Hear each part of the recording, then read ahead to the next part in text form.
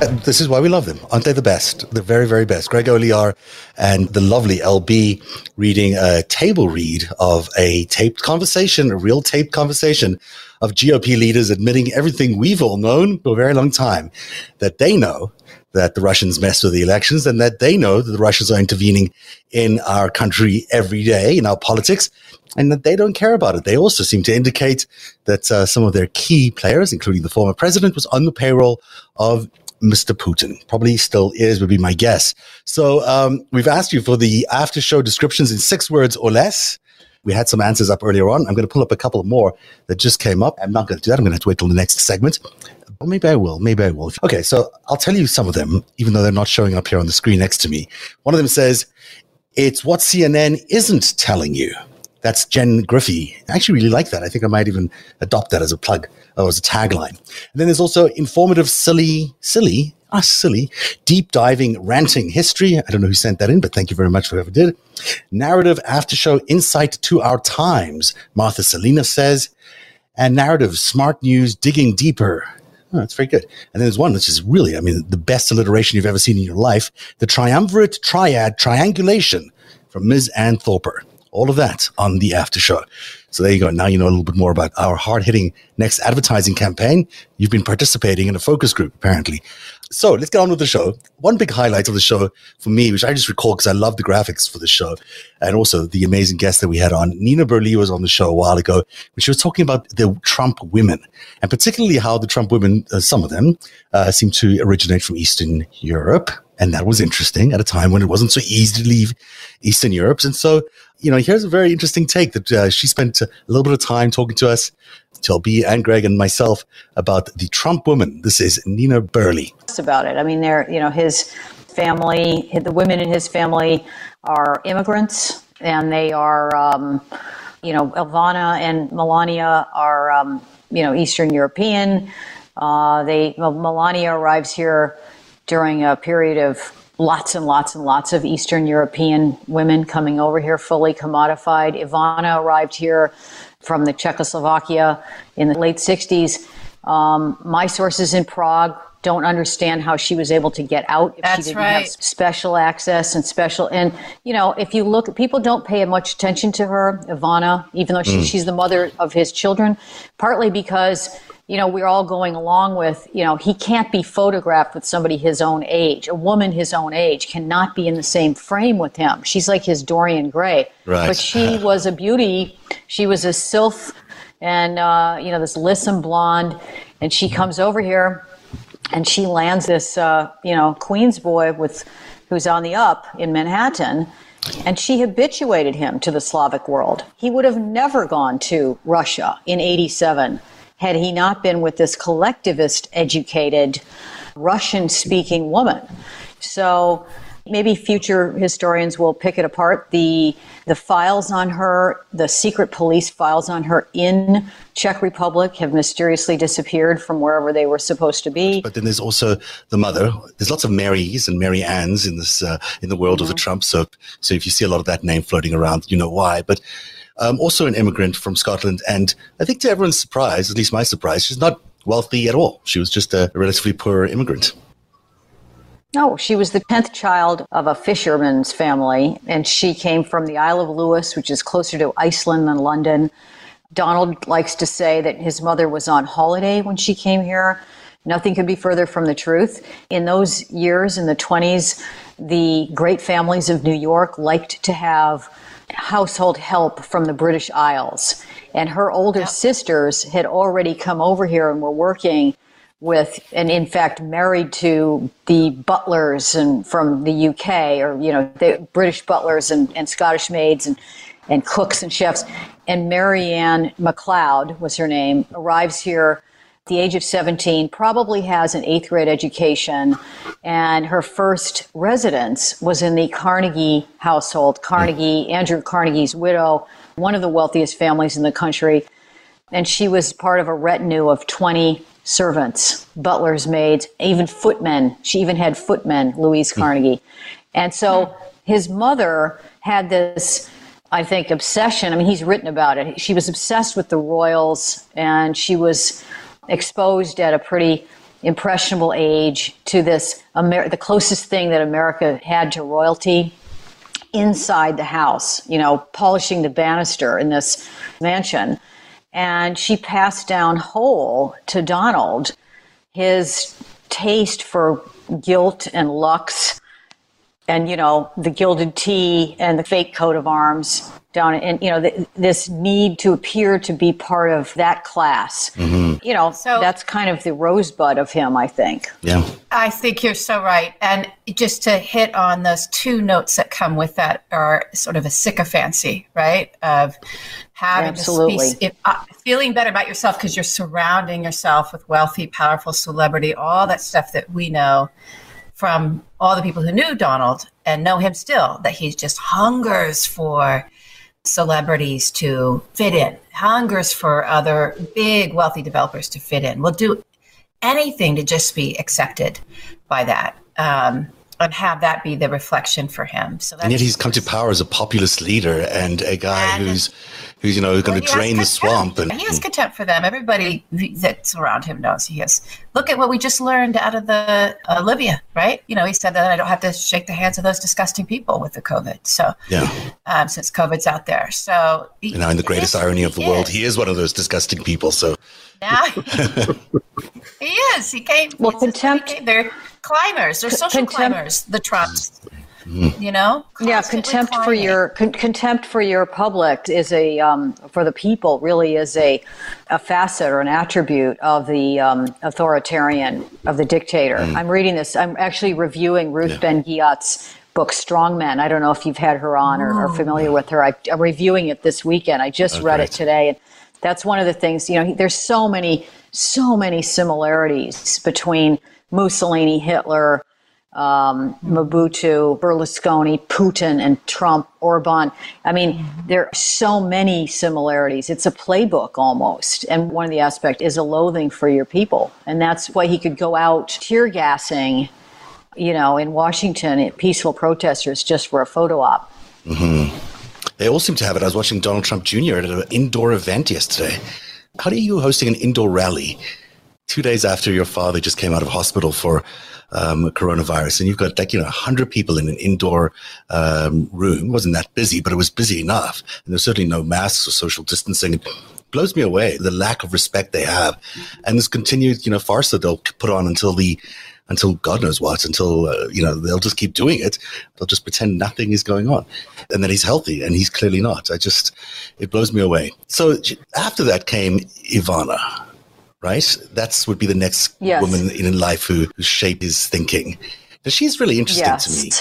Because LB actually told me once that I didn't know this much about Ivana until you told me that she really was the big reason his casinos sort of blew up and did so well in their terms. They made a lot of money out of the casinos because she ran the casinos. She was good at it, yeah. She was the only one that was good at it. She was actually a good business person. She ended up being really good. And he brought people from, not him per se, but the money behind him and the men who were surrounding him and using those casinos for their business had brought some of their executives out of Vegas and placed them around Donald. And there was that in the casinos. And there started to be friction between Ivana and these men who were seasoned executives. But she did know what she was doing, and it was difficult. She also ran a little bit of time that he had the Plaza Hotel. She was running that. So yeah, she started off as the VP of interior design, apparently. And she comes from Czechoslovakia, but a part of it that's pretty remote, apparently. Yeah, so she comes from a shoe factory town, the Bata Shoe Company, and he's an interesting cat, actually. Pre-World War II, he was kind of like the Henry Ford of European shoemaking. And he was doing all sorts of experimental things. Corbusier was over there designing factories for him and factory housing. And it was a real working man and woman's town. And her parents worked for that company. Even after it was within the Soviet sphere, they still were making shoes there. and she escaped it, through her skiing ability, which if you go there, which I did, it's on this eastern edge of Czech Republic. Now, it used to be the center of Czechoslovakia, but now it's on the eastern edge of the Czech Republic up against Slovakia, near Slovakia, and it's flat. It's like Illinois, where I grew up. In fact, it reminded me a lot of Chicago, like kind of, Oh, wow. potato eating people who aren't very stylish. And that's where she grew up. And she couldn't possibly have been a fantastic skier there. I mean, you could see where it was. And there was a little ski hill.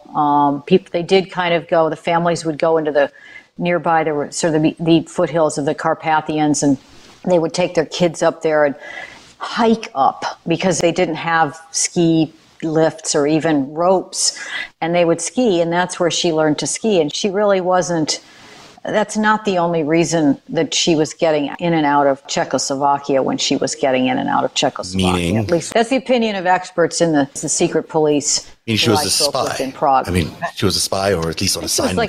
She was a honeypot. I mean, I think a lot of these women could be, I mean, at least they're people who they're Nina, go, tell the somebody truth. could pick up the phone and ask her, what's going on with that capitalist, or can you bring him over here? I mean, there maybe, That's right. they're not all like Bond girls. I mean, Melania, if you had a line into Melania and you were Putin, you could just pick up the phone and say, how does he feel today? I'm not saying Putin picks up the phone. I wouldn't be surprised if he does. If somebody, they have a really good relationship. I certainly have no idea whether she does or doesn't. But I mean, I'm just saying that these wives can perform work. They perform a role. Ruffin's wife. Right. That nice, that super hot Miss Ukraine. I mean, what are you doing with an 87-year-old troll? I'm sorry. And Melania too. Those women they're beautiful. They can get hot men. Right? It's one of the reasons I wanted to do the show, because I think, people like to think of Trump as being moving into this role. Maybe he was volunteering for it. Maybe he sort of stepped into it because he really wanted it. And I'm not excusing anything, because I do think he was a willing participant. But I also think these women were surrounding him at different times of his life, or sent to him at different times of his life. I don't know which is the truth, but they're not just what they claim to be, which is just models or whatever. There may be honeypots and there may be honey traps, but he's a willing participant in those honey traps. But it's easy to gloss over them. It's easy to say that the women are not guilty. Yeah, they're not decorations. They're actively involved. They're not decorations. In grooming a traitor. They're handling him. I'll say it. They're handling him. Exactly. Now, the Phil Ruffin thing, we were getting that question. I was looking, who is Phil Ruffin? Who's Phil Ruffin? Because we haven't done a lot on him. And I think we should do a lot on him. I just want everyone to go and look at the pictures of Donald Trump in Moscow for the Miss Universe pageant that's got all of that reporting around it. He was there with Phil Ruffin. Why is Phil Ruffin with him on that? Phil Ruffin flew him over there for that pageant. That's right. On his plane. It was his plane. See, this is why we love the after show. You don't get that anywhere else. And a genuine conversation between four people who've done a lot of research on Trump Russia. And I love LB coming in there and saying, let me just say what everyone's thinking. They're handling him. And in fact, we know now that he was in fact an asset since the early 80s. For the KGB. That's another thing we found out on this show when Craig Unger was here first, to tell you that there is proof that he was, in fact, asset for Russia. Maybe he wasn't a willing asset, but he certainly was on their side considered an asset from as early as the early 80s. And clearly there we see a pattern where he might have been handled by several women from Eastern Europe, some of which may have been good at skiing, some of which may have not been good at skiing. But Nina, I got to say, I'm really impressed that you took the extra time to go and visit the location where Ivana did her skiing, because that's really hard work. I'm sure it must have taken enormous efforts to get to the Czech Republic and all the way up there to their famous ski hills, and enjoyed their potato eating, as they seem to do. What do you call them? The potato eating people. Interesting. All right. So we're almost done the show, but I've got one more great segment. You got to stick around, because it's one of my favorites from the last few months. A lot of people telling us what the after show means to them in 6 words or less. I'm going to say that my favorite is, and it's what CNN isn't telling you. So Jen Griffey, I'm going to send you a new narrative cap By the end of the show, I may have even found it and brought it to you so you can see what it looks like. So maybe that'll be the new tagline. Thank you for participating in the focus group. Otherwise, just thank you for being here tonight and keeping me company, because it's a little lonely without those two, you know? It's not the same, but they're here in spirit and they're here on tape as well. Here's the next segment. You know, earlier on, LB spoke about this one. It's a really funny segment. One of the best rants of all time, I think, of all time and all TV, is the Royal Rant by Greg Olear. It certainly was one of my favorites from the after show. I bring you Greg Olear and a weird history of, a weird telling of history. Here we go. As an American and as a creative person and as an individualist type person, the whole idea that somebody's born to be some kind of ruling over us is such fucking bullshit. I hate it. It is anathema to everything that I feel in my bones. And yet it is ingrained in all the literature, going back to literally the dawn of literature, because the first thing that people wrote down was, this is the son of Tralala, who was the son of the Ga-Ga-Ga, who's the king of the assholes. That's it.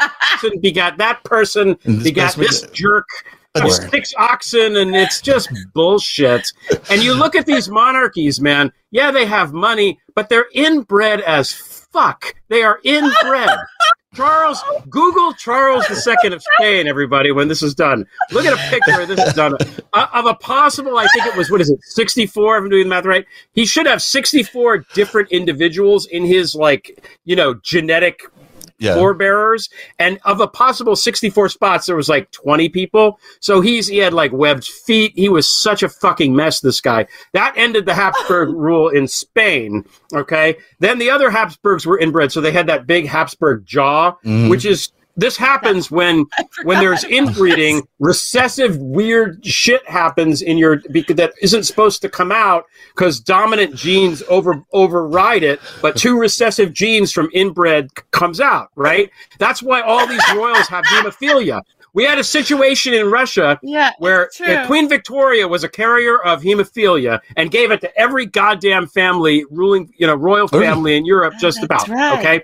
And it came out where Nicholas II of Russia's son, Alexei, the only boy, because God forbid that one of the women should be in charge, even though the women in Russia historically who have been in charge of it much better than the men.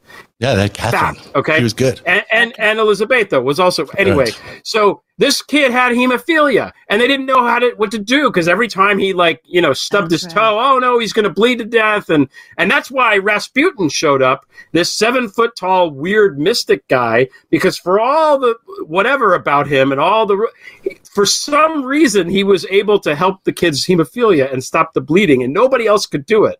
This isn't crazy. This sounds like a. I didn't know that. I didn't know that about it. No, it's true. Interesting. That's why they kept this asshole around. So you have a thing where this sickly kid who's inbred and therefore there's a problem that he shouldn't have. Okay.